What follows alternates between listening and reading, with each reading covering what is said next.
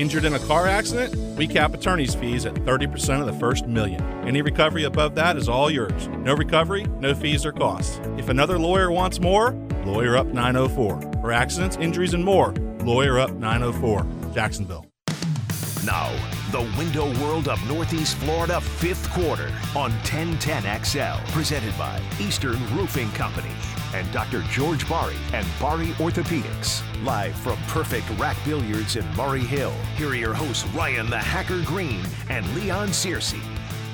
Shotgun for Trevor Lawrence. It's a blitz. I mean, it's an all-out blitz. Trevor fires left side. That ball is going to be caught for the touchdown by Evan Ingram in the left corner of the end zone. Are you kidding me? The Jags have extended the lead. Frank Frangie on the call, Jaguars radio, and for the first time in 3,318 days, November 10th, 2013 was the last time the Jaguars went into Nashville and won a football game.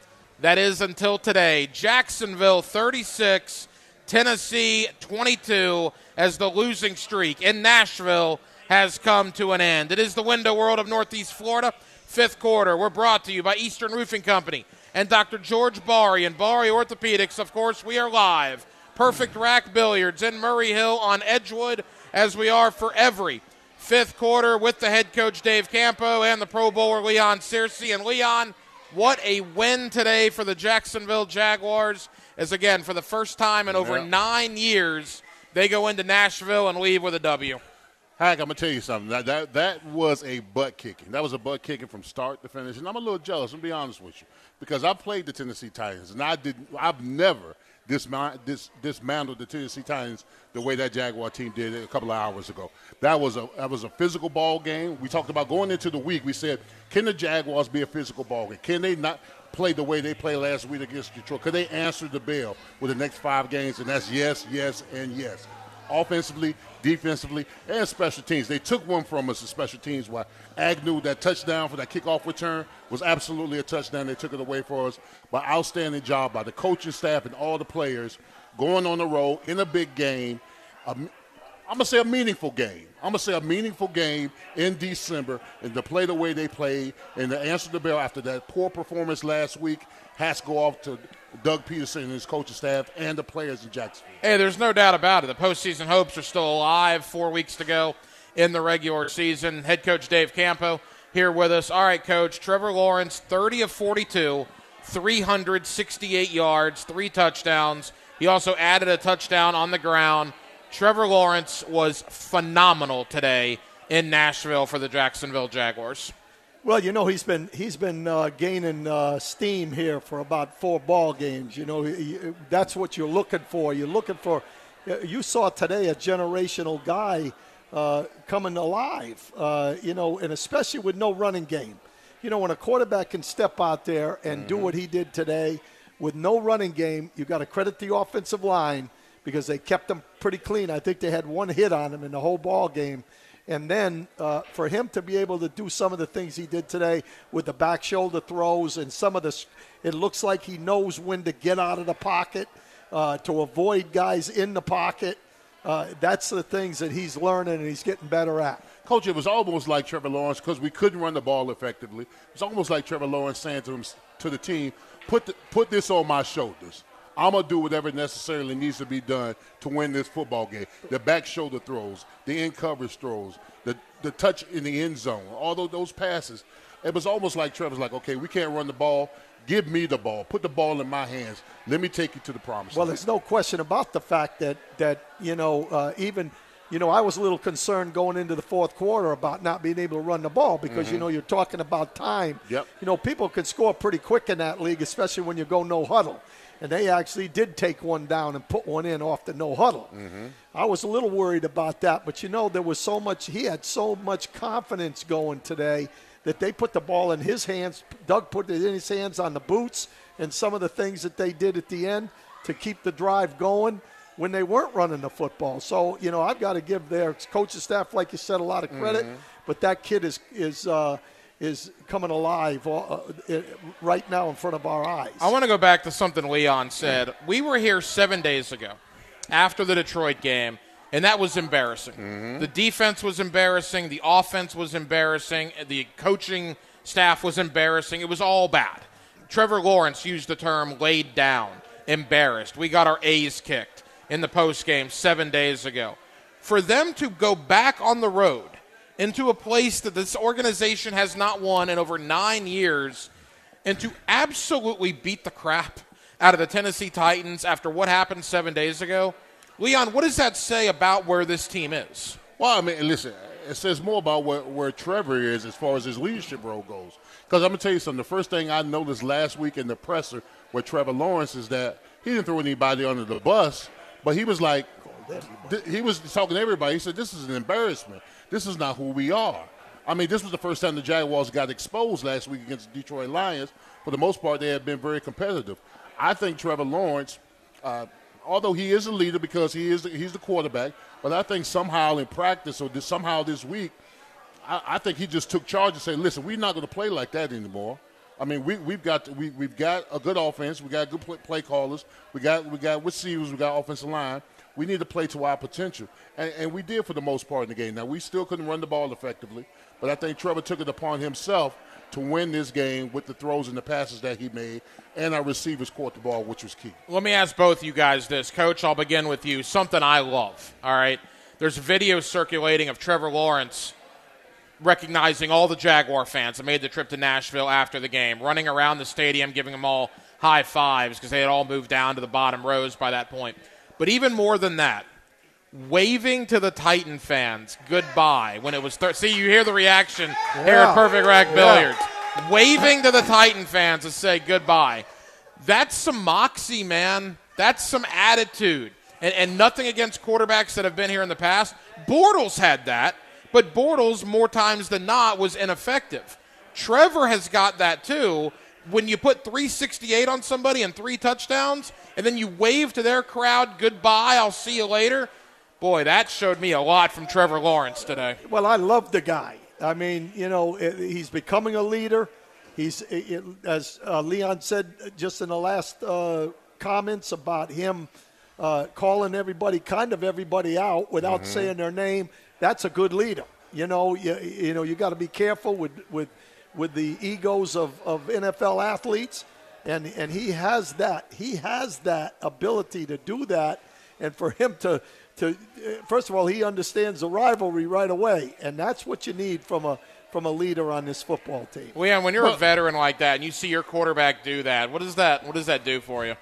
Well, I mean, it's encouraging, especially when you beat them the way you beat them. But you got to also understand this.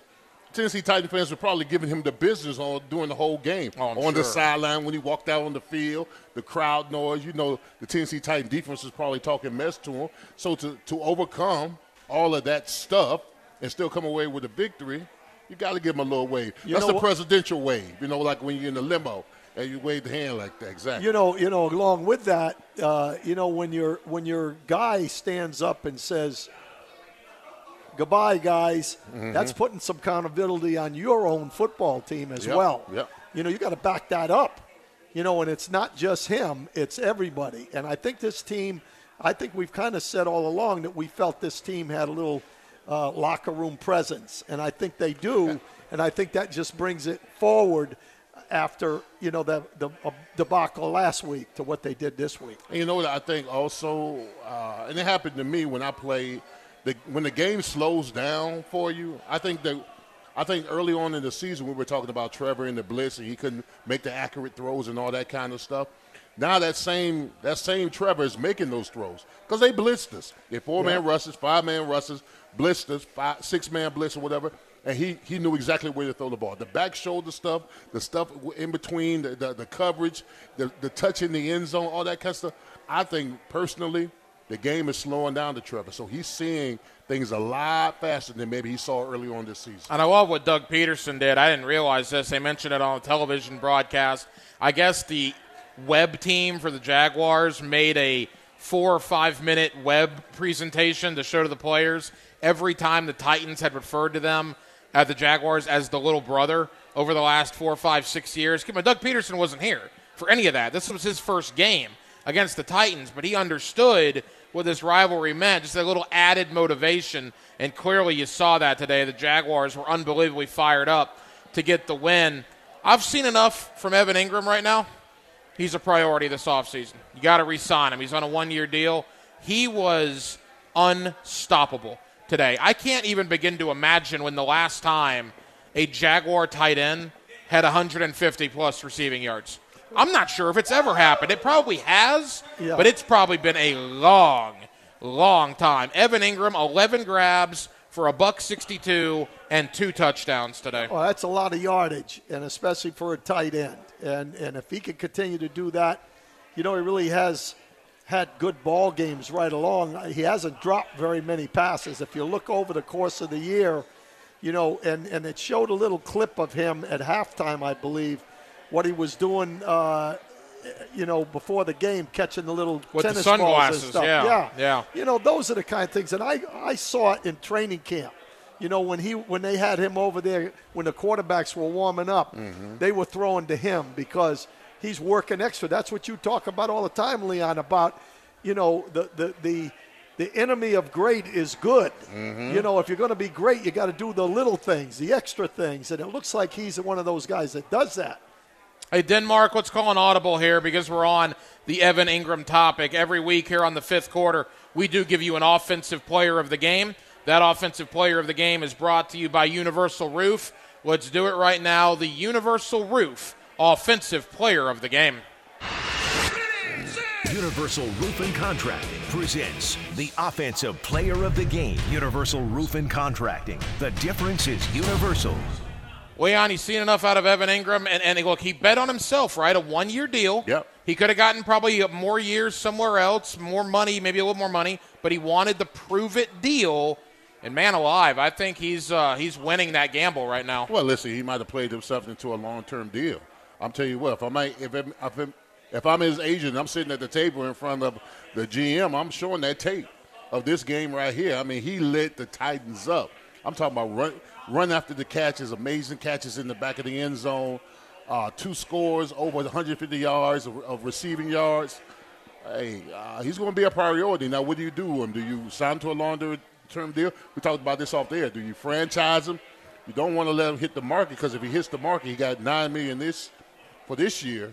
He's going to definitely ask for at least double that or more than that. He may be the Jaguars' biggest in-house priority. DeJuan Smoot's also a free agent. I would think he's a pretty big priority too. Really quick, because phone lines are loaded. We're going to take a bunch of calls tonight. We're with you until 8 o'clock on a victory Sunday night here in Northeast Florida.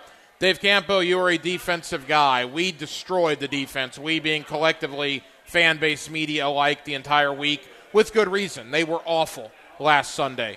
Today, I looked like more of the same. Derrick Henry had 100 yards in the first quarter, yet you look at it, at the end of the game, they forced 4 turnovers. They got 4 sacks. Ryan Tannehill is probably in the ice tub right now because they knocked him around. They're pretty fired up out here at Perfect Rack Billiards. Your thoughts on the defensive performance today? Well, I think there's still concerns there. To be perfectly honest with you, they're still in situations where they're having trouble getting to the passer, even though they had the bunch of sacks today.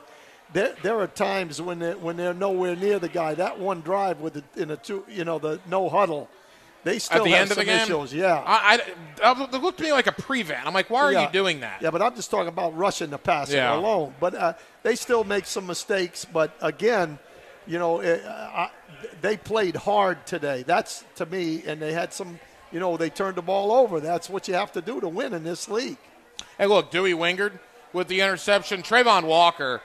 The blindside hit on Tannehill, forcing the fumble. I mean, Leon, if we're going to crush them one week, you got to talk about their good play the next week. And they were very, very they were a lot better than they were last week. I won't say they were very good, but they were certainly a lot better than they were last week. They were a lot better last week. And listen, we had Blaine Bishop on the show last week to talk about the Titans, and he warned us. And he foreshadowed the fact that the left side of the offensive line of the Tennessee Titans was terrible. And I said, now, with our pass rush, if we can't even get any pressure on that left side, then we don't need to be rushing. And we did. Most of our pressures, if you watch them, came from the left side of the offensive line, ran twist stunts. All they got, Arden Keys got one. Trayvon Walker got one. Fatukasi got in there. He hadn't had a sack in 2 years. Yeah. And he got a sack. So even Josh Allen got one. So it was just good to see that team play with energy. I mean, that's what they were lacking last week against energy and enthusiasm, toughness, being physical. See, I had said last week that I was concerned about them going to Tennessee because Tennessee owed our number for so long that when Tennessee looks at the schedule and they see Jacksonville, they usually check mark at home. That's a check mark win. So it was very refreshing to see the Jaguars come out, answer the bell, beat them in toughness, beat them in turnovers, and beat them in touchdowns. And I think that's the difference. I mean, this team still has its warts on defense, but the one thing they did today is exactly what was just said. They were physical, and they chased the football. Even Quarterman causing that fumble, he wasn't in the right spot, but he ran his butt over there, and he put he smoked. He put a lick on Derrick Henry. Henry. He smoked Henry. So, they've got a ways to go. They're going to have to do some things in the offseason over there, especially on the back end with the cover guys. And, that's the concern going forward for me defensively is the fact that they don't have cover corners, and I thought Campbell did a nice job today. That's the first time I've seen him turn properly and get up and knock balls down, and see the ball, which is good. Leon, we got 30 seconds here quickly. I thought Tennessee dominated the physicality in the first quarter. The rest of the game, it was clearly Jacksonville. How does something like that happen in the middle of a game? How can one team be way more physical, and then all of a sudden, a quarter later, it's the exact opposite? Well, I mean, you just got to call each other out. If you're not getting it done, if you have a purpose coming into the game and then you don't answer the bell, then you have to do some soul searching on the sideline, talk to each other about, hey, this guy's running over us. We got to do a better job tackling, getting to the ball, swarming to the ball, that kind of stuff. And then for the most part, after he made that big 50-yard run in the game, I think Jacksonville did a better job getting after Derrick Henry. He is Leon Searcy. That's head coach Dave Campo. I'm the hacker Ryan Green. Perfect Rack Billiards on Edgewood and Murray Hill is our location. We're out here till 8 o'clock, Jacksonville, in a victory Sunday evening in Northeast Florida. The Jaguars, a 36-22 winner over the Tennessee Titans. Your phone calls next. Who do we have on the line? We got Junior, Jonathan, Mike, all you guys hang in there. You'll be up on the other side as the fifth quarter, live from Perfect Rack Billiards, rolls on here on 1010XL and 92.5 FM. The Window World of Northeast Florida fifth quarter, live from Perfect Rack Billiards in Murray Hill, presented by Eastern Roofing Company and Dr. George Barry and Barry Orthopedics on 1010XL. Dropping out of a shotgun, they throw it quickly, picked off by Dewey, running it back to the 45-yard line, interception by Andrew Wingard, and boy, is that a big play. He runs it back to the 46 of Jacksonville. Leon Searcy can attest. That's my guy. Here's your guy. You picked him way in training camp. I said Leon 4 years ago. I don't know who 42 is. That's my guy. And I have battled the good fight talking about Andrew Wingard for 4 years. I think it's the flowing locks is the reason why. It might be the flowing locks, but yeah. I have protected that guy PR-wise at 1010XL World Headquarters. I have battled for him, Matt Hayes, and a lot of people were anti-Dewey Wingard, but I have battled, and it is a emotional moment for me today because every week here on the fifth quarter, we give you a defensive player of the game. Oh, say it ain't so. It is brought to you by Superior Fence and Rail and Denmark. This is big. Let's do it. The Superior Fence and Rail defensive player of the game. Jacksonville's building a fence along the goal line. This is the Superior Fence and Rail defensive player of the game. Superior Fence and Rail, where quality matters. Leon Searcy, 7 tackles, including a huge interception. He actually left the game injured and came back. He did. Andrew Wingard is this week's defensive player of the game. That's your guy.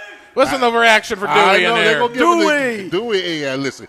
I give you a hard time about Dewey, all right, because most of the time he's out of position. He can't cover. He's a small guy. But today, interceptions, 7 tackles around the ball. You got to take your hat off to Dewey. He got it done today. Got it done. Coach, I mean, look, 3 different head coaches have been here. All right, say what you will about Doug Marrone, Urban Meyer, obviously, and now Doug Peterson. Wingard keeps making the roster, right? They don't have to keep him. He's made the roster for 3 different coaching staffs. Obviously, NFL people see something they like about Andrew Wingard. He steps in for an injured Andre Cisco today. Thought he played wonderfully. Well, first of all, there's something to be said. Not every player, is Jamar Chase or, I don't know, you name these top guys, Donald. Yeah, Micah Parsons. Yeah, Micah Parsons. There's something to be said for a smart, tough guy that plays special teams and is a guy that seems to be around the football. He's had some interceptions now, in the last couple of years since I've been back. It's his 4th one of his career today. Yeah, and the one today, he just happened to be in the right spot. The receiver ran the wrong route, and he threw it right to him. You know what, he though? Caught it. You're exactly right. How many times have we seen a Jaguar in position that they don't catch the ball, right? Correct. A defensive player. Correct. Yeah. And he almost dropped it. He It did. bounced up in the air, but he caught it, But he's a guy that makes some plays, and that's, those guys have always got a spot on the team. You just can't have too many of those guys because, number one, he can't really cover. He's not a man-to-man guy. He's a guy that's going to be a special teams player and a zone player, and smart, can come off the bench. It's not going to, screw up a bunch of stuff. 641-1010 is the phone number. Phone lines are loaded here on the 5th quarter. The Jaguars are winners up in Nashville, 36-22 over the Tennessee Titans. Let's go to the west side to kick it off here on the 5th quarter. Let's get Scott on 1010XL. Scott, go ahead. Scott, are you there? Going once. Yeah, I'm here. Go. All right, Scott, what's on your mind? Hey, man, y'all talk about some in-house decisions next year. How about Dewey? What do y'all think about him? I think he's the defensive player of the game. I think he was outstanding today, and I hope he's a Jaguar for life. That's what I think of Dewey Wingard. Hey, and I thought he was going to be out for the whole entire game whenever he was down with that shoulder injury. And he came back like a boss, fought through it, and like you said, defensive player of the game, Bubba. How about it?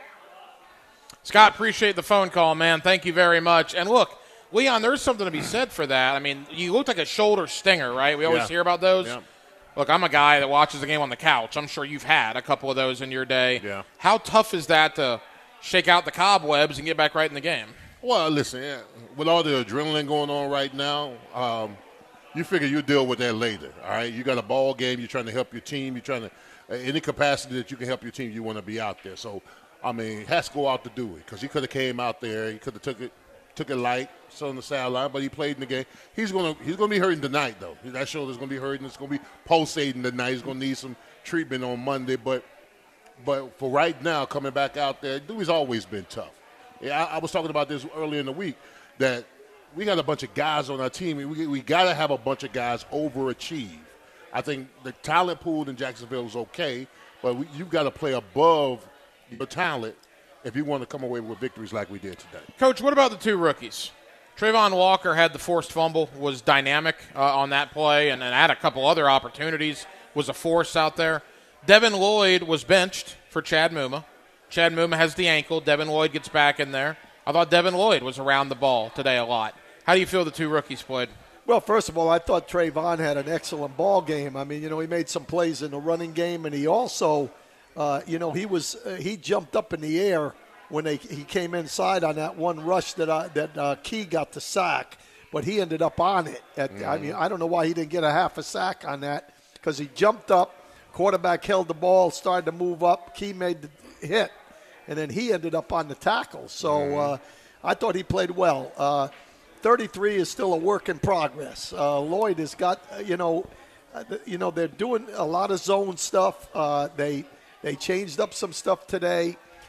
He's got a ways to go, but I have confidence in him because he's another one of those smart athletes that eventually will be a good player for us in the future. Now, Coach, let me ask you a question when it comes to Devin Lloyd. Is he the type of player who may be trying to overcompensate for the fact that he may not have the defense in grasp right now, not fully understand the defense, that he feels that athletically he can just make up for that? Yeah, all I know is that when we saw him earlier in the year, when they weren't doing a lot of different stuff, when they were just playing man coverage, he was showing up because, it was easy. He had no training camp. He came in. He played pretty darn good in the first three or four ball games. Mm-hmm. Now that they're doing a bunch of stuff, the lack of training camp is showing up, in my opinion, and being a rookie. Muma came in, did a nice job before he got hurt. But Muma made some mistakes, too. These are rookie guys in there, and you have to be really disciplined at that position. When you're playing stuff that you're passing guys off, and then you're having to read keys and end up in the right gap all the time, that's not easy. To get a rookie to do that is hard. 641-1010 is the phone number. Let's go to Buffalo. I imagine a very happy Junior in Buffalo tonight here on 1010XL. Junior, how we doing? Duval! Victory Sunday, baby! Victory Sunday. I'm not a man who when I admit that I'm wrong. And last week, you heard me last week. I was so upset. So they came and fought today, and that's what any Jaguar fan wants to see our team is the way they fight back.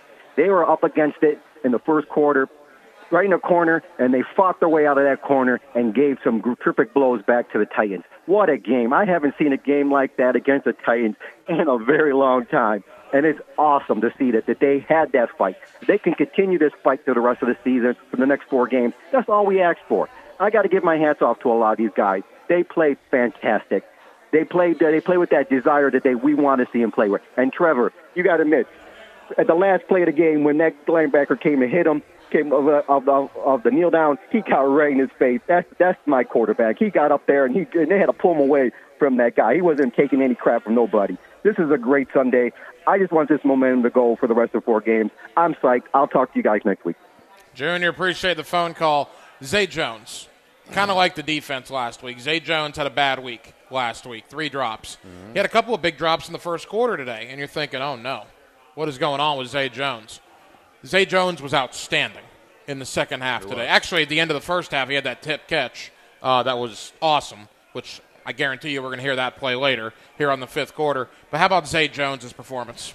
Well, I mean, he played well. And in this presser, when he was talking to the media all week long, he was saying that wasn't him. And you know what? It's one thing to just have a lip service about, what you're going to do next week and go out and perform. And he talked about the drops last week, and then he talked about he was going to redeem himself, and he did. And that's the thing that's most impressive. Not only Zay Jones, but this whole team. When this team talked about how embarrassed they were and that wasn't us, it's just lip service unless you go out there and do something about it. And the Jaguar team did something about it. So that lets you know that was a point of emphasis in practice to get back to what they do best, play calling, executing, toughness, physical. So that lets me know they had a good week of practice. Everybody held themselves accountable, and they got the game won today. Coach, you brought up something that I was thinking about earlier as well. You mentioned Trevor and what he did today. Again, 368 through the air, 3 touchdowns, also added a touchdown on the ground. He did all that without anything resembling a good running game. The Jaguars ran the ball 25 times for 60 yards. Travis Etienne was the leading ball carrier, 17 carries for 32. Let me do my Wolfson high school math on that. That's less than 2 carries, or 2 yards a carry. Yet despite no running game whatsoever, and the Titans know you're going to throw it basically every play, Trevor picked them apart. Yeah, and that's why I see him coming on strong. And I think one of the things that, we were a little tough last week on Trevor, but during our conversations last week, if we didn't have the drops that we had in that game, he would have been over 60%. Mm-hmm. So in my mind, this guy has been coming on for doing the little things for the last 4 or 5 ball games. Listen, that guy's got a chance to be something special, and I'm fired up. And then when we talk about all this stuff with the leadership and giving the bird to the fans, he didn't actually do that, but he waved to them, and it's just it's really positive with what he's doing. When you think of 12 touchdowns, 17 interceptions his rookie year, you now look at his career stats, 32 touchdowns, 23 interceptions for his entire career. It is a gigantic difference from where he was 12 months ago to where he is now. Let's go to Savannah, Georgia. Let's get Kevin in here on the 5th quarter on 1010XL. Kevin, go ahead. Thank you, gentlemen. Wonderful game. I think it's time to put a into we got to run the ball.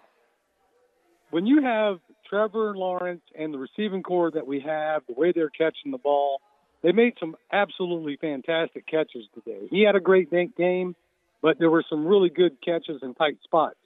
But I'm tired of the mantra of we got to run the ball. No, we don't. With Tom Brady, they threw the ball all the time, and they ran the ball when they had to. Now, teams are going to start seeing how we're throwing the ball, and then it's going to open up the run. But you take what the defense is giving you. You can't just say we need to run the ball. No, you don't. You take what's there. They're taking what's there. Trevor's showing he can do it. The receivers are showing they can do it. And we need to throw the ball first. Be a throw-first team and then run the ball second. Thank you, guys. Kevin, appreciate the phone call. Leon, what about that? Well, I mean, you can throw to open up the opportunities to run the ball effectively. But as an offensive lineman, the last thing you want to be doing is pass setting 50, 60 times a game, all right? You got to have some kind of balance. You got to have some kind of balance because you listen, the Tennessee Titans secondary is terrible, okay? They're terrible. And they were minus a couple of guys to boot. So they were depleted as far as the secondary goes. So we took full advantage of that. But no, moving forward, you've got a bona fide stud back there in Travis Etienne. We didn't do a good job interiorly run blocking the ball. So these games moving forward, you don't want to be one-dimensional. You want to have some kind of balance effectively, when you're playing in the game. When you look at that game, the gentleman that just called, the one thing he said is correct. You got to do what they're giving you. If you're having a problem with one thing, that's the great thing about it. The kid did it without the running game. But if you really go back and watch that game, watch how many straight dropbacks there were in comparison to the play action. It was 80% play action, and they had to run the ball some in order to have that has to be in the defensive lineman's mind that you're going to run the football. It has to be, or else these guys, especially that group we had today, they'll tee off on you if you know for sure that they're going to throw the ball. Oh, I know. I totally agree. And you got to give the defense some reason, like you said, to believe a run might come because play action then opens it up. I do agree with what Kevin said, though. The more you throw, the more success you have, the more then Travis Etienne might have some running lanes. Correct. Because you're going to have more DBs in the game because you fear that passing attack. Let's go to Jonathan here from the state of Alabama on the fifth quarter. Jonathan, go ahead. And I got one thing to say to you. Duval! Yeah. Trevor played great today. I thought the defense played well, too, at times. And Patterson did well kicking the ball. Everything was great today, including that interception by, I believe that was your guy, Hacker, right, that had that pick? Oh, that was my guy Dewey, Jonathan. I was fired up. Yeah. Defense played well, like I said, and getting those 4 turnovers really helped us, and I think that really gave us the momentum. Hey, Jonathan, appreciate the phone call, man. Thank you very much. Yeah, the Jaguars win today. I'm going to say this one time tonight, and I'll probably say it one time tomorrow on Monday Night Coaching with Campo, and then I'll leave it at that. If the Jaguars beat the 10-3 Dallas Cowboys next week. Win. Okay, win, if. And Tennessee goes to Los Angeles to play the Chargers next week. By the way, Tennessee still has to play Dallas, too. Look, Jacksonville has to win out. More than likely, Jacksonville has to win out. But it's doable. Is Tennessee going to go to L.A. and beat the Chargers? Are they going to beat Dallas? Are they going to beat the Chargers and Dallas? They need to lose one of them. If they lose one of them, the Jaguars control their destiny. Now, that all could very well end next Sunday when Dallas comes in here. But isn't it refreshing that here we sit on the 11th day of December and the Jaguars are still in it? When is the last time? I can tell you the last time. It was 2017. That on the 11th day of December, Leon, we're still at least having the conversation the Jaguars are in it. They're 2 games out of the division, 2 games out of the wild card, too. The Jets lost today. You see the Jets' schedule? They still have to go to Miami. They have to go to Seattle. The Jaguars have to go there. So the Jaguars absolutely have to win that game, too. But on December 11th, there's at least conversation about a postseason, which is nice because we haven't had that in 5 years. Yeah, I agree. I mean, so if this was what's that song? Was a partridge in a pear tree? That's so what was on the fourth day of Christmas? No. No, it doesn't. It's not going to take that much. That's what I'm saying. No, I'm giving us hope. Oh, right. On the fourth yeah. day of Christmas, what was it? I don't remember. I know 5 golden rings. What was the fourth? Come on, 4 French. Is it French hens? 4 French hens. Yeah. That's where we at. All right. 4 or 3 French turtle hens. doves. 3 turtle. Yeah. So by the time we get to the Titans and Padres in the pear trees, what you say? Hey man, I look. We'll talk about the Dallas game. That'll be a very tall order, obviously. Yeah. I'll tell you this. That's going to be one of the most talked about games this week, the way Trevor's playing. Yes. With America's team coming in here. There's going to be a lot of people watching Dallas and Jacksonville. Listen, I said this on the primetime show last week, or I think I said it on the primetime show. I don't know. But I talked to one of the coaches back in Dallas a week ago. Oh, no, excuse me. It was a media guy from Dallas. And I said to him, he wrote an article about how they play the lowly Jaguars and the lowly Tennessee the Texans. Yeah. And I sent him a text and I said, look, the Jaguars are starting to be somebody that thinks that they're going to be pretty good. They may be an average team, but if Dallas reads their press clippings too much, that could be an ugly day. And I've seen the Cowboys do that in the past. They almost did it today with the Texans. Yeah, I'm very happy Dallas came back to win today. Yeah, I believe, honestly, and I've said that I thought every game was going to be close all the way through the year. All the way through the year. The Detroit game was just out of nowhere. But I believe that our team, the Jaguars, can beat every team that they're playing on the rest of the schedule. But they can't beat them all. Right. No. I don't know that they can win the last 4. But they're going to win another game or 2 in the next 4 weeks, I believe. You absolutely have to beat the Jets. You absolutely have to beat the Titans. You absolutely have to beat the Texans. If there were to be a game you could potentially lose, it would be Dallas. But even at that point, it's probably curtains on the postseason. But that's for 7 days from now. Trevor Lawrence, keep rolling, That's baby. right. Keep rolling. That's right. More of your phone calls to come. 641-1010 is the phone number. Perfect Rack Billiards is our location on Edgewood and Murray Hill. We're out here till 8 o'clock. Come on out. This is our home for the 5th quarter. Delicious food, televisions everywhere, a full bar. We love it out here. Perfect Rack Billiards on Edgewood in Murray Hill. With Leon Searcy and Dave Campo. The Hacker Ryan Green with you. Your phone calls next here on 1010XL and 92.5 FM.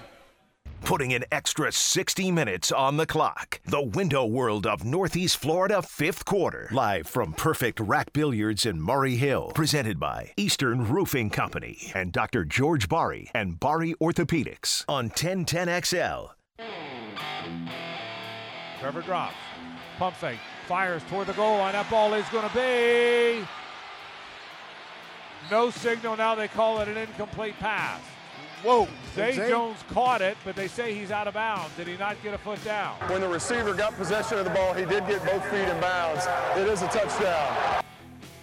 Frank Frangie on the call, Jaguars radio. Boy, what a play by Zay Jones. What a play Zay Jones made there. The concentration, that ball being tipped, Leon, and Zay Jones still being able to come down with it. Yeah, I thought it was out of bounds. I ain't going to lie. I mean, until they showed it up close, I didn't see any.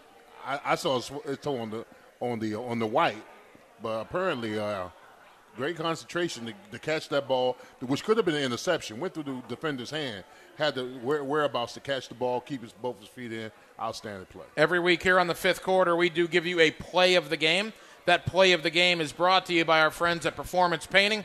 Denmark, let's do it now. The Performance Painting play of the game. Now the Performance Painting High Performance Play of the Game. Performance Painting. Prepare, protect, preserve. Coach, where this game was won is something you've harped on for a while, and we see it more and more in the NFL now. You get a touchdown to end the first half. You get a touchdown to begin the second half. The Jaguars scored with 11 seconds to go. Zay Jones. They get the ball first right out of the third quarter. They go 7 minutes, 72 yards in 12 plays, put another touchdown in. Those 14 points ended the game. The game was over at that point. Yeah, and to be honest with you, the drive, which sometimes has hurt us, they've done that pretty regularly at the start of the second half. So when you have a chance to double dip, that's a real plus. And that really helped us today when we couldn't run the ball, Leon, right? Because it took a lot of the clock off on the drive. They made plays. They overcame a holding penalty, I believe, on that drive. Which wasn't a holding penalty. Right. Yeah, right. a holding penalty. Well, you know what, though, to the point, the holding penalty on the kickoff, what kind of resolve does that show from a team? You get a opening kickoff return for touchdown called back to a holding penalty that they thought was bogus on the sideline, and yet the offense goes out there, no problem, 12 plays, 72 yards, 7 minutes, touchdown. Yeah, I mean, that's a credit to them. And, I'm a big proponent that the points before the half, a lot of times, I'm going to say much more than 50%, those points are the final of the ball game on the tight ball games. Now, today they were important even if they'd have gotten a field goal there because it would have, at least it would have still, we would have still won the football game. But when you could double dip, that's huge. Leon, your assessment of the offensive line today? I think the offensive line played outstanding in the pass, in pass protection because, that's a hostile environment there. You got most of the time you're probably in silent count. If you're not watching, you see Sheriff. He's looking back at Trevor, and then when Trevor gives the nod or the foot, whatever, he's touching the center and letting them know what count to go on. So when they're doing that kind of stuff, it's either a 1 count, 2 count, or 3 count. So the offensive line already knows that in the silent count when it's going to go 1,000, 1,002 snap. So for them to play the way they play in that hostile environment with all that noise, doing silent count, and give up no sacks in the game, it's outstanding. Now I wouldn't be an offensive lineman if I say they struggled in the run, especially interiorly. They got whipped pretty good interiorly in the run. But the Tennessee Titans got a talented front four that gets after the quarterback pretty good. They ran truists, they ran stunts, they brought 5-man blitz, 6-man blitz, and they still picked it up. So the backs did an outstanding job, too, at picking up on the blitzes, and the offensive line did a hell of a job in protecting Trevor Lawrence. For the most part, I don't even think Trevor got hit mass majority of the time. And Trevor did a good job being able to move and maneuver himself in the pocket. To slide out the left, slide right, move out the pocket to make those throws. So he helped the offensive line as well, not being constricted just to the pocket, but able to move and maneuver out of the pocket to make plays. Much more aware. Yeah. That's where Trevor is getting better, is awareness of what's around him. Mm-hmm. They ran 67 plays, 42 passes, 25 rushes. But the fact that they had 67 offensive snaps, that's a lot of offensive snaps in a football game. 641-1010 is the phone number. Phone lines are loaded. Let's go to the south side. Let's get Frank in here on the fifth quarter on 1010XL. Frank, go ahead. Hey, I just want to say to all the Trevor haters,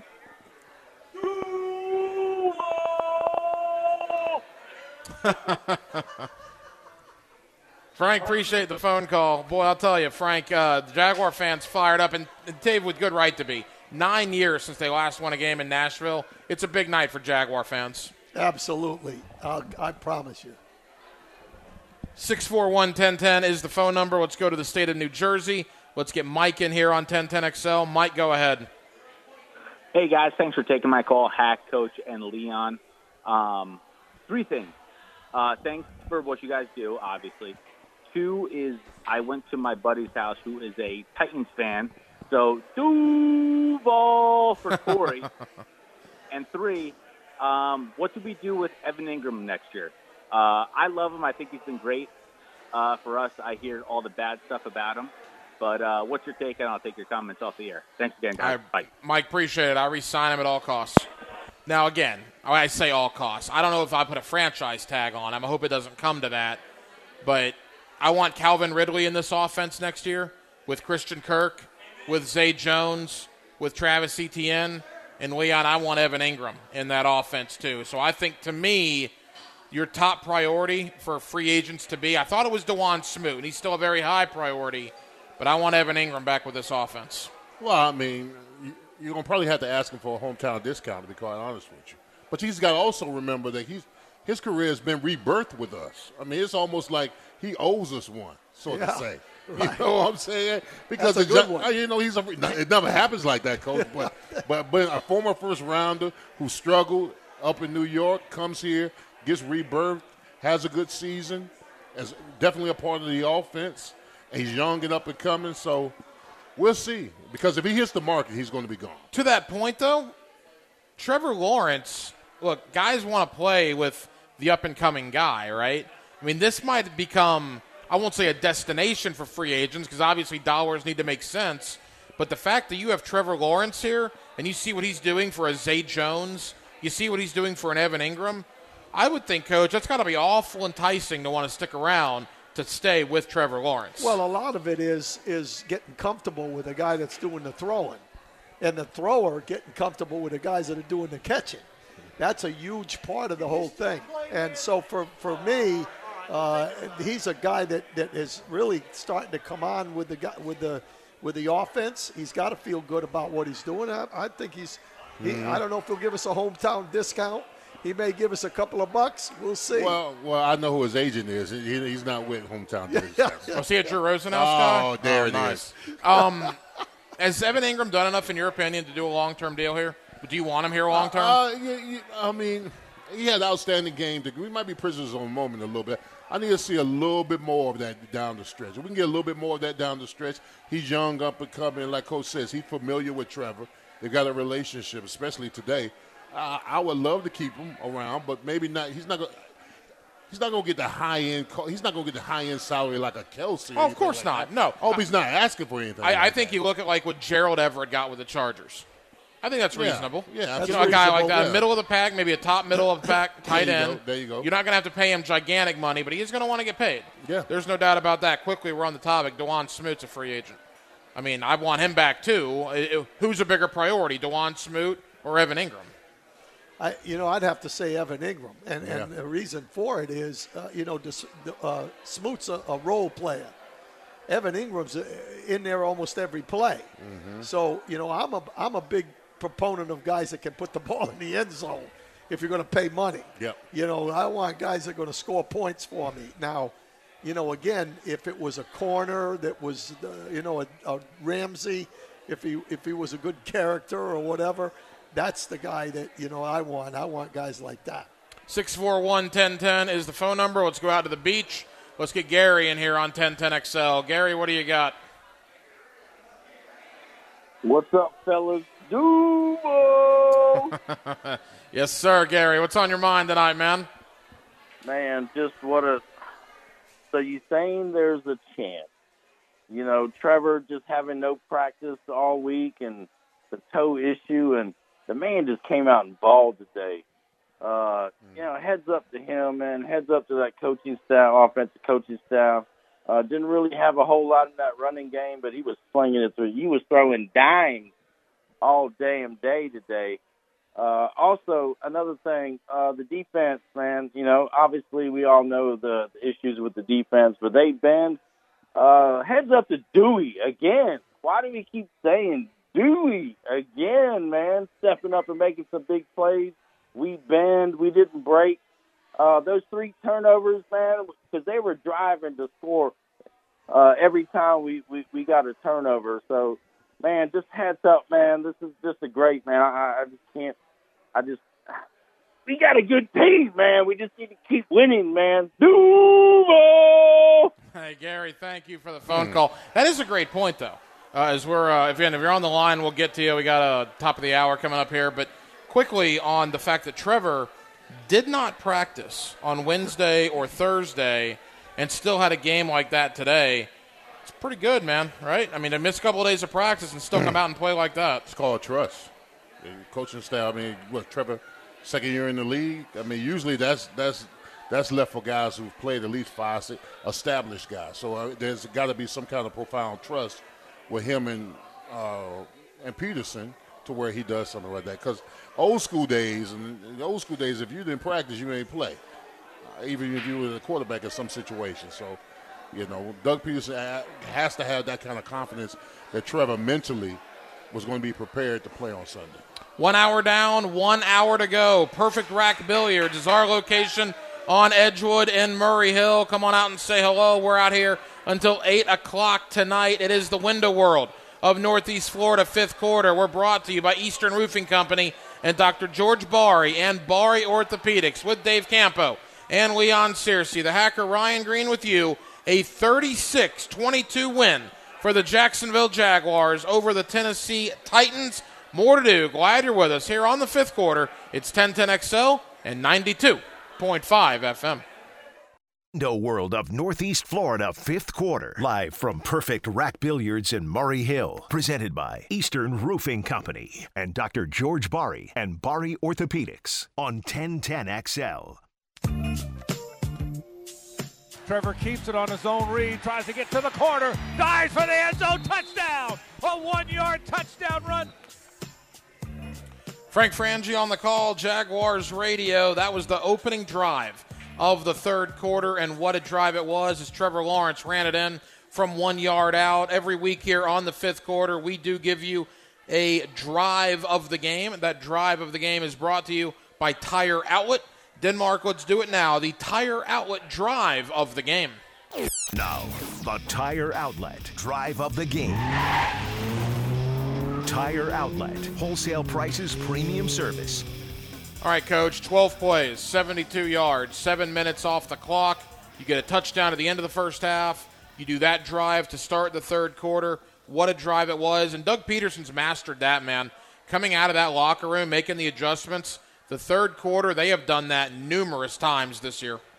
Yeah, no question, and I think that's one of the things that have shown up quite a bit, as you said. You know, they've done that in a few ball games of being able to double dip, as we talked about earlier. And remember, we talked about the fact that they got the holding penalty on the kickoff, which would have been a touchdown, which was a phantom call. But number 68, Sheriff had a. That's Sheriff, right? Yeah. Yeah. Sheriff had a holding penalty in that drive as well. He had a rough drive on that. Yeah, he had a rough time of it there. Yeah, and they overcame it. So, that's a big-time drive. Plus, it used up a lot of the clock. Leon, how much can be done at halftime? I read a story. It's so funny. You know, fans at halftime, media alike, go to, to the restroom area, go get a drink, go to the fridge, take the dogs out. You got 13 minutes. And really, you don't even have 13 minutes, right? You got 3 minutes to walk back to the locker room. You're probably in there for 6 or 7 minutes. And then you got to come back out and start your warm-ups again. So what is going on in the halftime locker room? Why has Jacksonville time and time again this year been able to do that to start the third quarter? Well, I'm going to tell you what goes on in the halftime locker room. First of all, positionally, you get together. Offensive line coach comes over to you, talks to you, this and that, whatever. The coach tells you you're doing a good job or a bad job, right? And then you meet with the offensive line coach, secondary coach. I'll speak about 2 or 3 minutes. Then the coordinator pulls you in. Has a little whiteboard in front of you, drawing up some kind of stuff. This is where they're hurting us. This is where we're hurting them. Let's pick this, do better on this, do better on that. And then the coach comes in there, brings everybody together, and they talk about, hey, you're doing well or you're doing poorly, and then, hey, let's jumpstart this. We got the ball. Let's take it down. Let's score a touchdown. That's it. That's what I usually have. I've always been fascinated, Coach. The halftime in the NFL is unbelievably short. We get so used to how fast you have to do things during that period of time. It's so different from college, in the pros. One of the Super Bowl years, the first one, 92, we were so used to having the 12-minute halftime.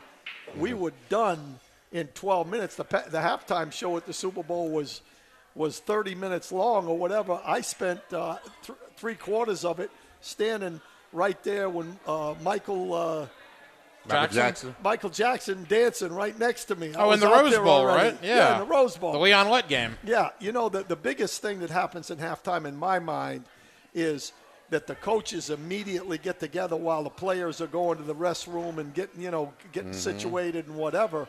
And they're doing a great job, in my opinion, especially offensively, of meeting of the minds in that first 4 or 5 minutes, whatever they're doing.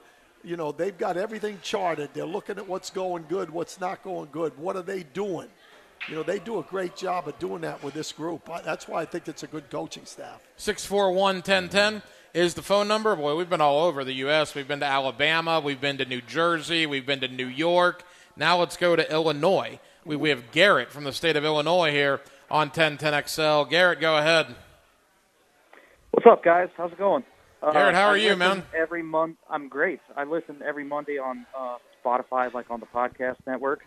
The one thing that I would like to ask today, we are very fickle on the defense when they, give up all those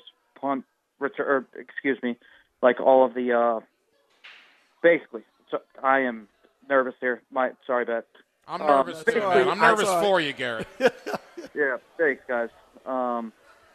Basically, what I want to say is, when we had the lead today, the defense pinned their ears back. They were thumping guys. I think a lot of what Mike Williams wants to do was proved in the second half today because we had the lead.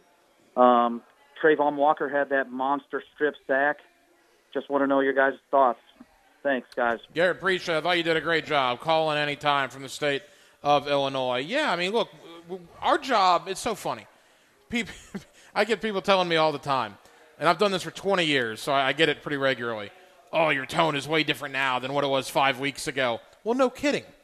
We react to things, right? This is a post-game show from what happened 3 hours ago. Last week in Detroit was an utter embarrassment. The defense was awful. Mm-hmm. So we reacted to that. Last week on the fifth quarter, I did on Hacker After Dark. You did on XL Primetime. Coaches everywhere. He did on both shows. Now it's a completely different scenario. We're reacting to what happened today.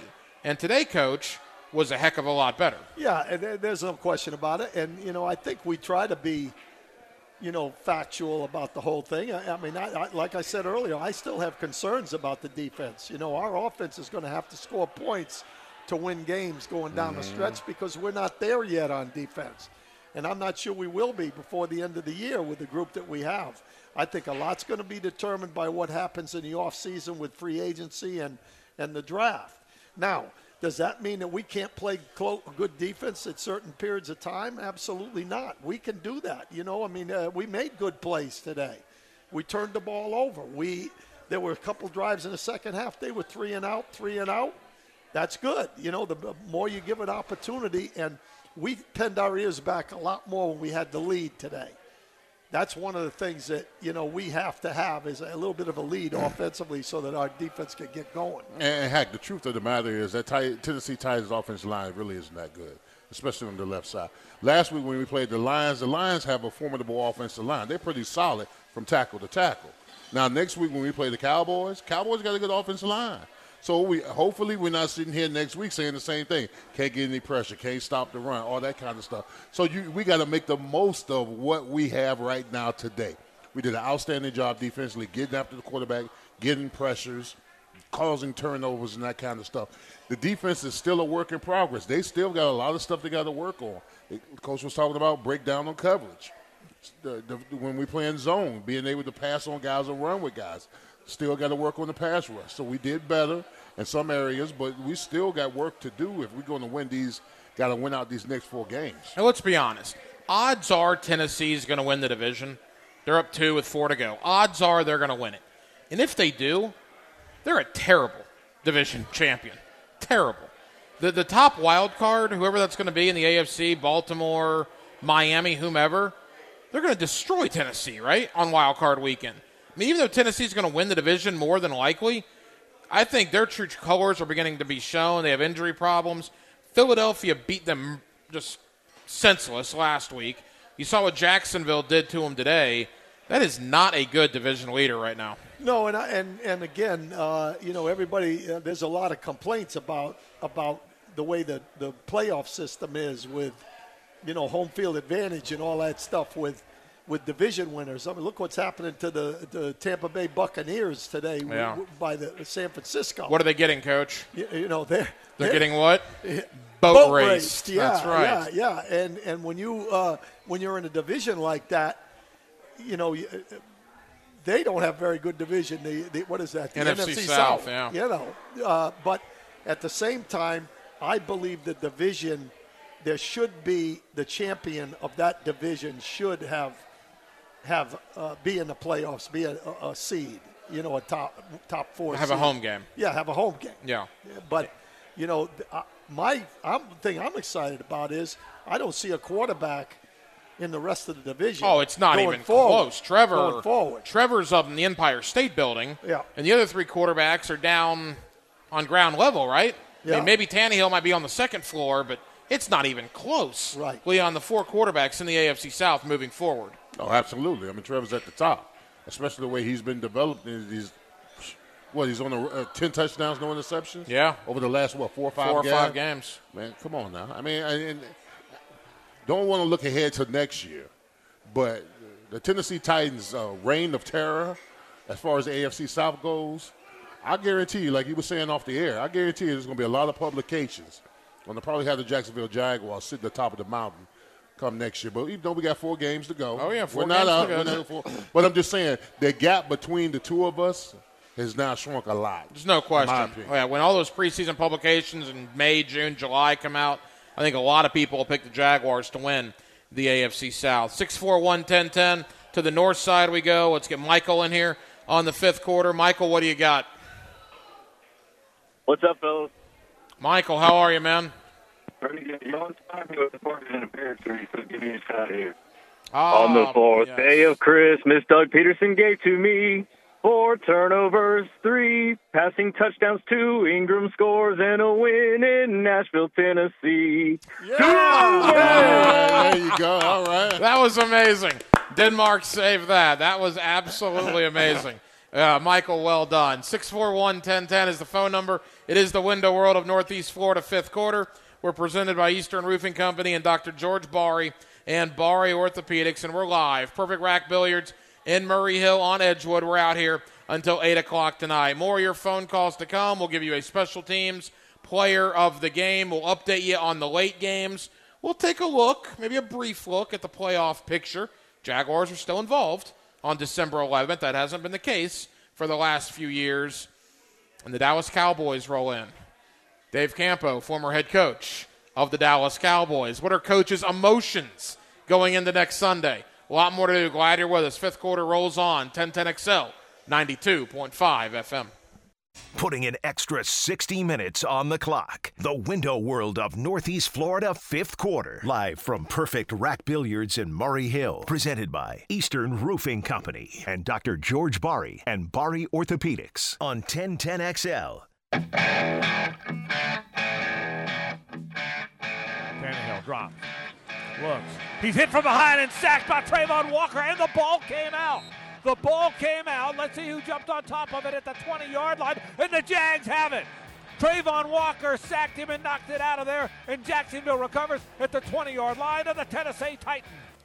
Frank Frangie on the call, Jaguars radio, Trayvon Walker. That was a heck of a play by the rookie, Leon. He obliterated the left tackle, and then he obliterated Ryan Tannehill, causing the fumble. That was a heck of a hit. Well, I don't know what obliterated. It was a pretty good hit. No, I'm going to tell you, because that's called area protection, which means the tight end stays in and the tackle comes out. And when he lets the tight end go, he can go. But the tackle was in no position to block him coming around the edge, and that's why he gave up the sack. All right, maybe not obliterated, Coach. Here's what I know. When a 6'5", 275-pound defensive end knocks the ever-living out of my starting quarterback, we call it an obliteration or whatever you want. Trayvon Walker won that play. He did. Yeah, and you know what? You see that quite a bit when you try to have to block. You know, if you've got one that you need to double up, sometimes that hurts you because, you know, especially with a tight end, sometimes a tight end gets the guy into a position where the tackle's not right, Leon, where the tackle's not quite sure, you know, where his drop point is and stuff like that. And that's kind of what happened. He kind of knocked, you know, Walker off the path a little bit, and then he accelerated around him. He wasn't really ready for it. Well, the tackle was short on this slide. Yes. On this slide, absolutely. Right. Coach, you mentioned Tyson Campbell earlier. The untrained eye, the one that I had, seemed like he had a really good game. Your thoughts? He had a good game. He pressed almost the whole game. But you got to remember now, that's one of the things that I've said all week last week is that this receiver core is not the receiver core that he just faced from the Detroit Lions. You know, he handled himself well today. But the one thing I liked the best was that at the catch point, he was able to get himself turned and up to the football on 2 of them, 2 fades. And that's a plus. A lot of times he's just looking at the receiver and trying to play the hands like Herndon did on the last touchdown they had in the end zone. He was trying to play the hands. He was out of position, but he was in good position today. Every week here on the fifth quarter, we give you a special teams player of the game. That special teams player of the game is brought to you by the McKeever Clinic. Denmark, let's do it now. The McKeever Clinic, special teams player of the game. Now, the special teams player of the game. We be special. Brought to you by the urological specialists of McKeever Clinic. After missing those couple of field goals at Arrowhead, you kind of wondered what Riley Patterson's future might be. Yeah. He's been outstanding since the bye week. Outstanding. 3 for 3 on field goals today, nailed both of his extra points.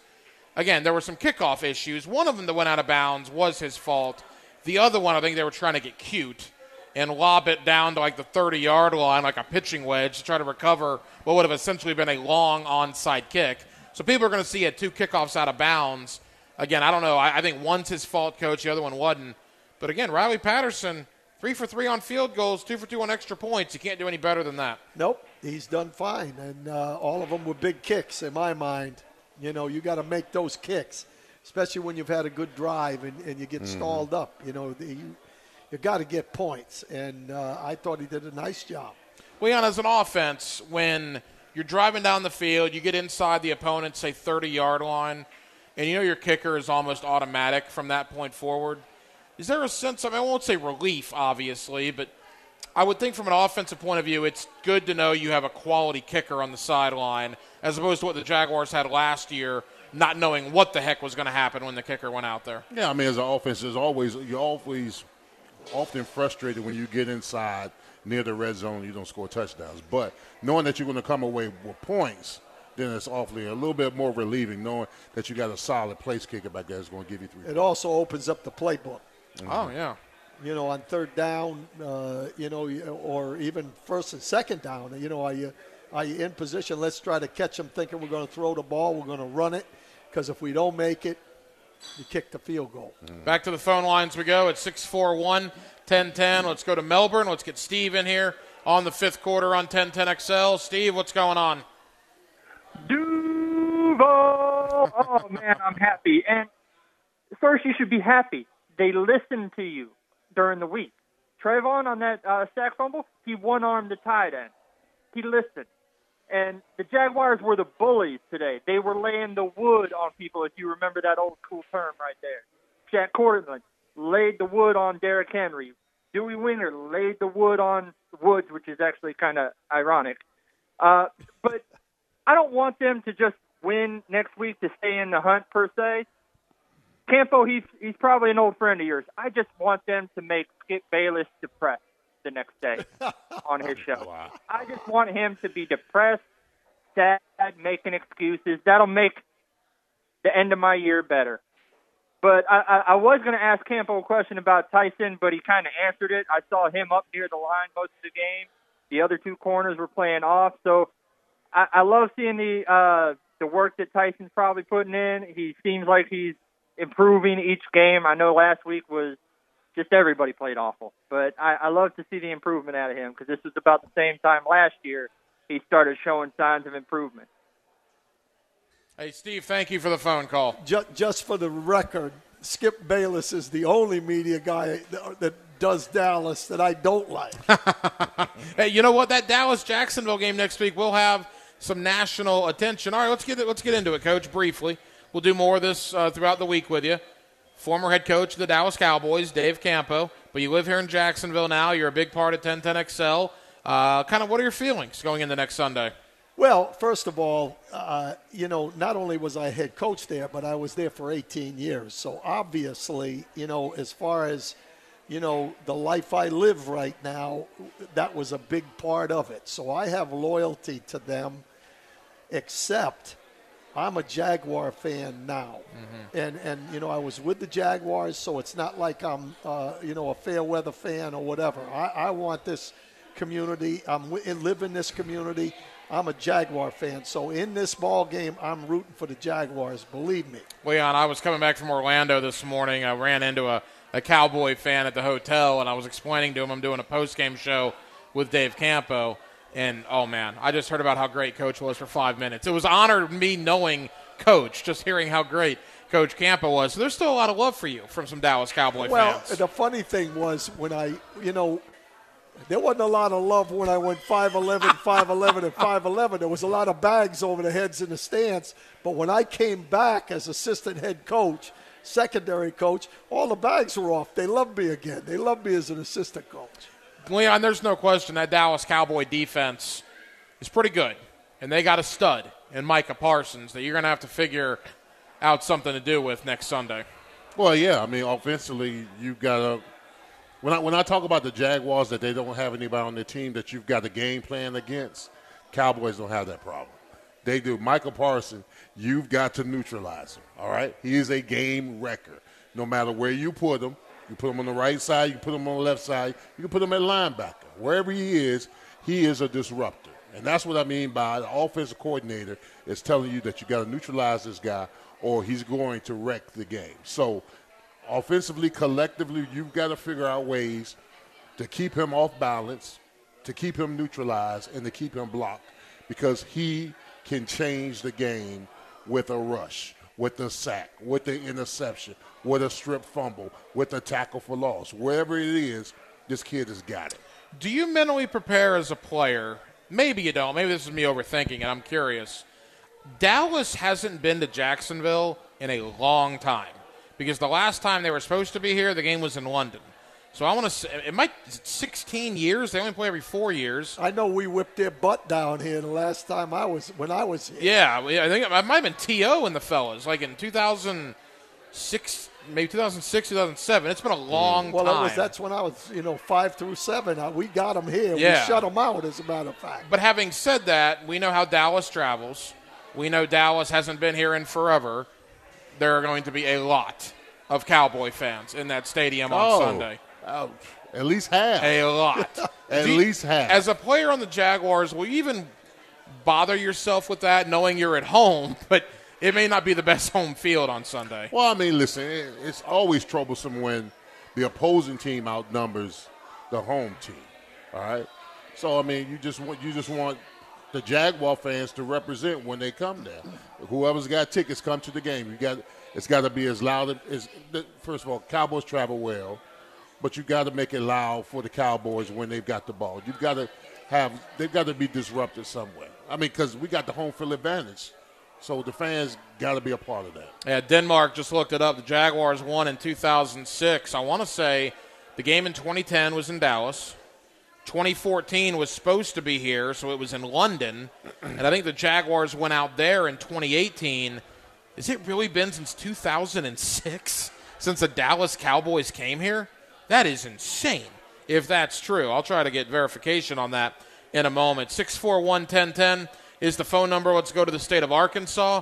Let's get Ken in here on 1010XL. Ken, go ahead. Good evening, Hack, Coach Leon.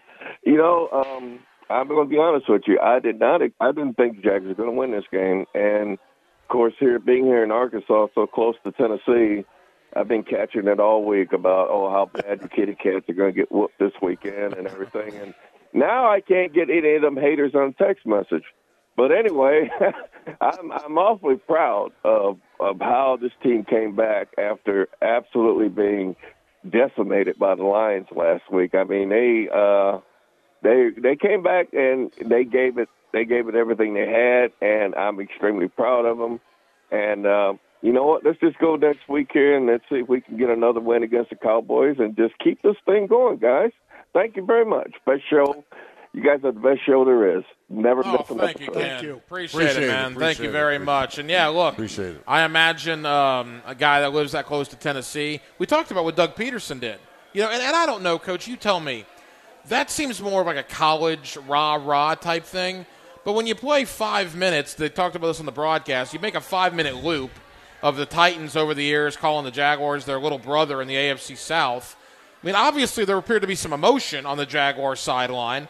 Do professionals like college kids? Does that fire them up, in your opinion? Oh, yeah. The clip he showed of we did all that stuff all the time. I don't know about you, Leon, and with Pittsburgh or whatever, but, everywhere I ever coached, whether it was pros, college, whatever it is, we showed clips of a lot of stuff. We showed clips of for the defensive guys of animals over in Africa attacking other animals and chewing them up. And, I mean, it was crazy. And I guess Doug showed one where I can't remember who it was that knocked. Somebody knocked Muhammad Ali down. Yeah. And it's not the idea of, it's when you get up. You got to get back up. That's the key. And so, I think they react to stuff like that. I know our guys on defense would go wild the night before the game when we watched a crazy bunch of people or animals going after everybody. Hey, whatever works, man. And Leon, to Coach's point, obviously there was some tempers at the end of the game. Trevor waving bye to the Titan fans. Jaguars had a little attitude to him today, a little moxie to him today. This was important to them. They were spirited. They were spirited, and you would think that some of the players on the team listen to 1010 and Sports Talk Radio. Of course they do. Of course they do. We're huge over there. Yeah, well, of course. And then what I said when I said last week was I was saying that the Titans, when they see the Jaguars on their schedule, especially at home, they chalk that up as an automatic win because they've won for so long. And I think for the most part, the Titans have won in the physical battles in those games to the point where I felt that the Jaguars were considered by the Titans as soft with a capital T. Yeah. So maybe they heard that. Maybe they were challenged by that. Hey, man. I would like to say I had something to do with that. I'm sure you did, Leon. I promise you. Calling them yeah, soft. an old veteran back from from the dead. Hey, let's get one more call in here. By the way, 2006. That's amazing. The last time the Dallas Cowboys were here. Wow. 2006. Let's go to Chris and Yulee here on the fifth quarter on 1010XL. Chris, go ahead. Hey, Hack, thanks for taking my call. First thing, I want to give a good congratulations and maybe the game ball to Frank Frangie for calling his first win in Tennessee since he took over the play-by-play calls. And it's so much fun to listen to him the way he calls the game more winning. And I didn't catch who y'all made offensive player of the game. I know Evan Ingram had a great one, but when Trevor plays that way, my offensive player of the game, every time he plays that way, is Frank Gore. I don't care if he's on our team or not. If he ran for mayor, sorry, Lenny, I'm voting for the Hurricanes. And December 22nd, that's Frank Gore Day here. What I liked about Trevor's performance wasn't so much the stats. It was getting in position to score after a turnover. Because if you don't score after a turnover, I mean, what have you really accomplished besides taking, time off the clock? And again, December 22nd, Frank Gore Day. I was going to smoke a cigar. After today's win, I might be smoking something a little funny. Thanks, guys. How about that? Well, all right. Chris over in Yulee. And look, he ain't lying. I mean, Frank Gore beating the Rams with the Jets 2 years ago is the reason why Trevor Lawrence is a Jacksonville Jaguar. All right, we'll come back. We'll put a wrap on it. It's the Window World of Northeast Florida fifth quarter. We're brought to you by Eastern Roofing Company and Dr. George Bari and Bari Orthopedics live. Perfect Rack Billiards, Murray Hill on Edgewood.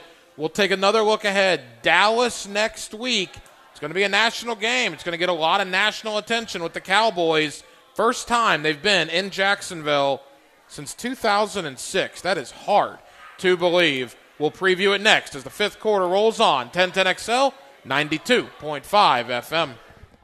This is the Window World of Northeast Florida fifth quarter. Live from Perfect Rack Billiards in Murray Hill. Presented by Eastern Roofing Company and Dr. George Bari and Bari Orthopedics on 1010XL.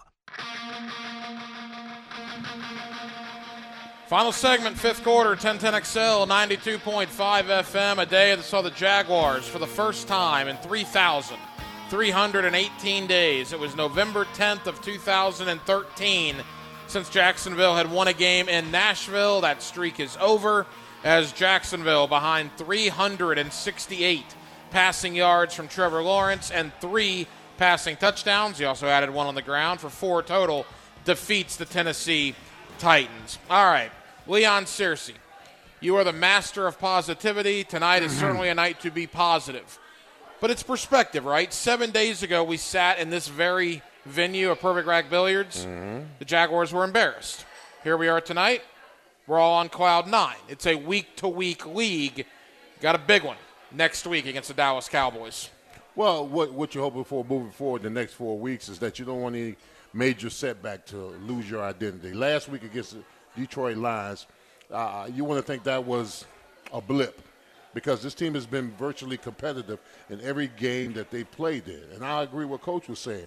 We're going to be good enough to play in each one of these games. We're probably not good enough to win all these games, but I think that we're going to win a few.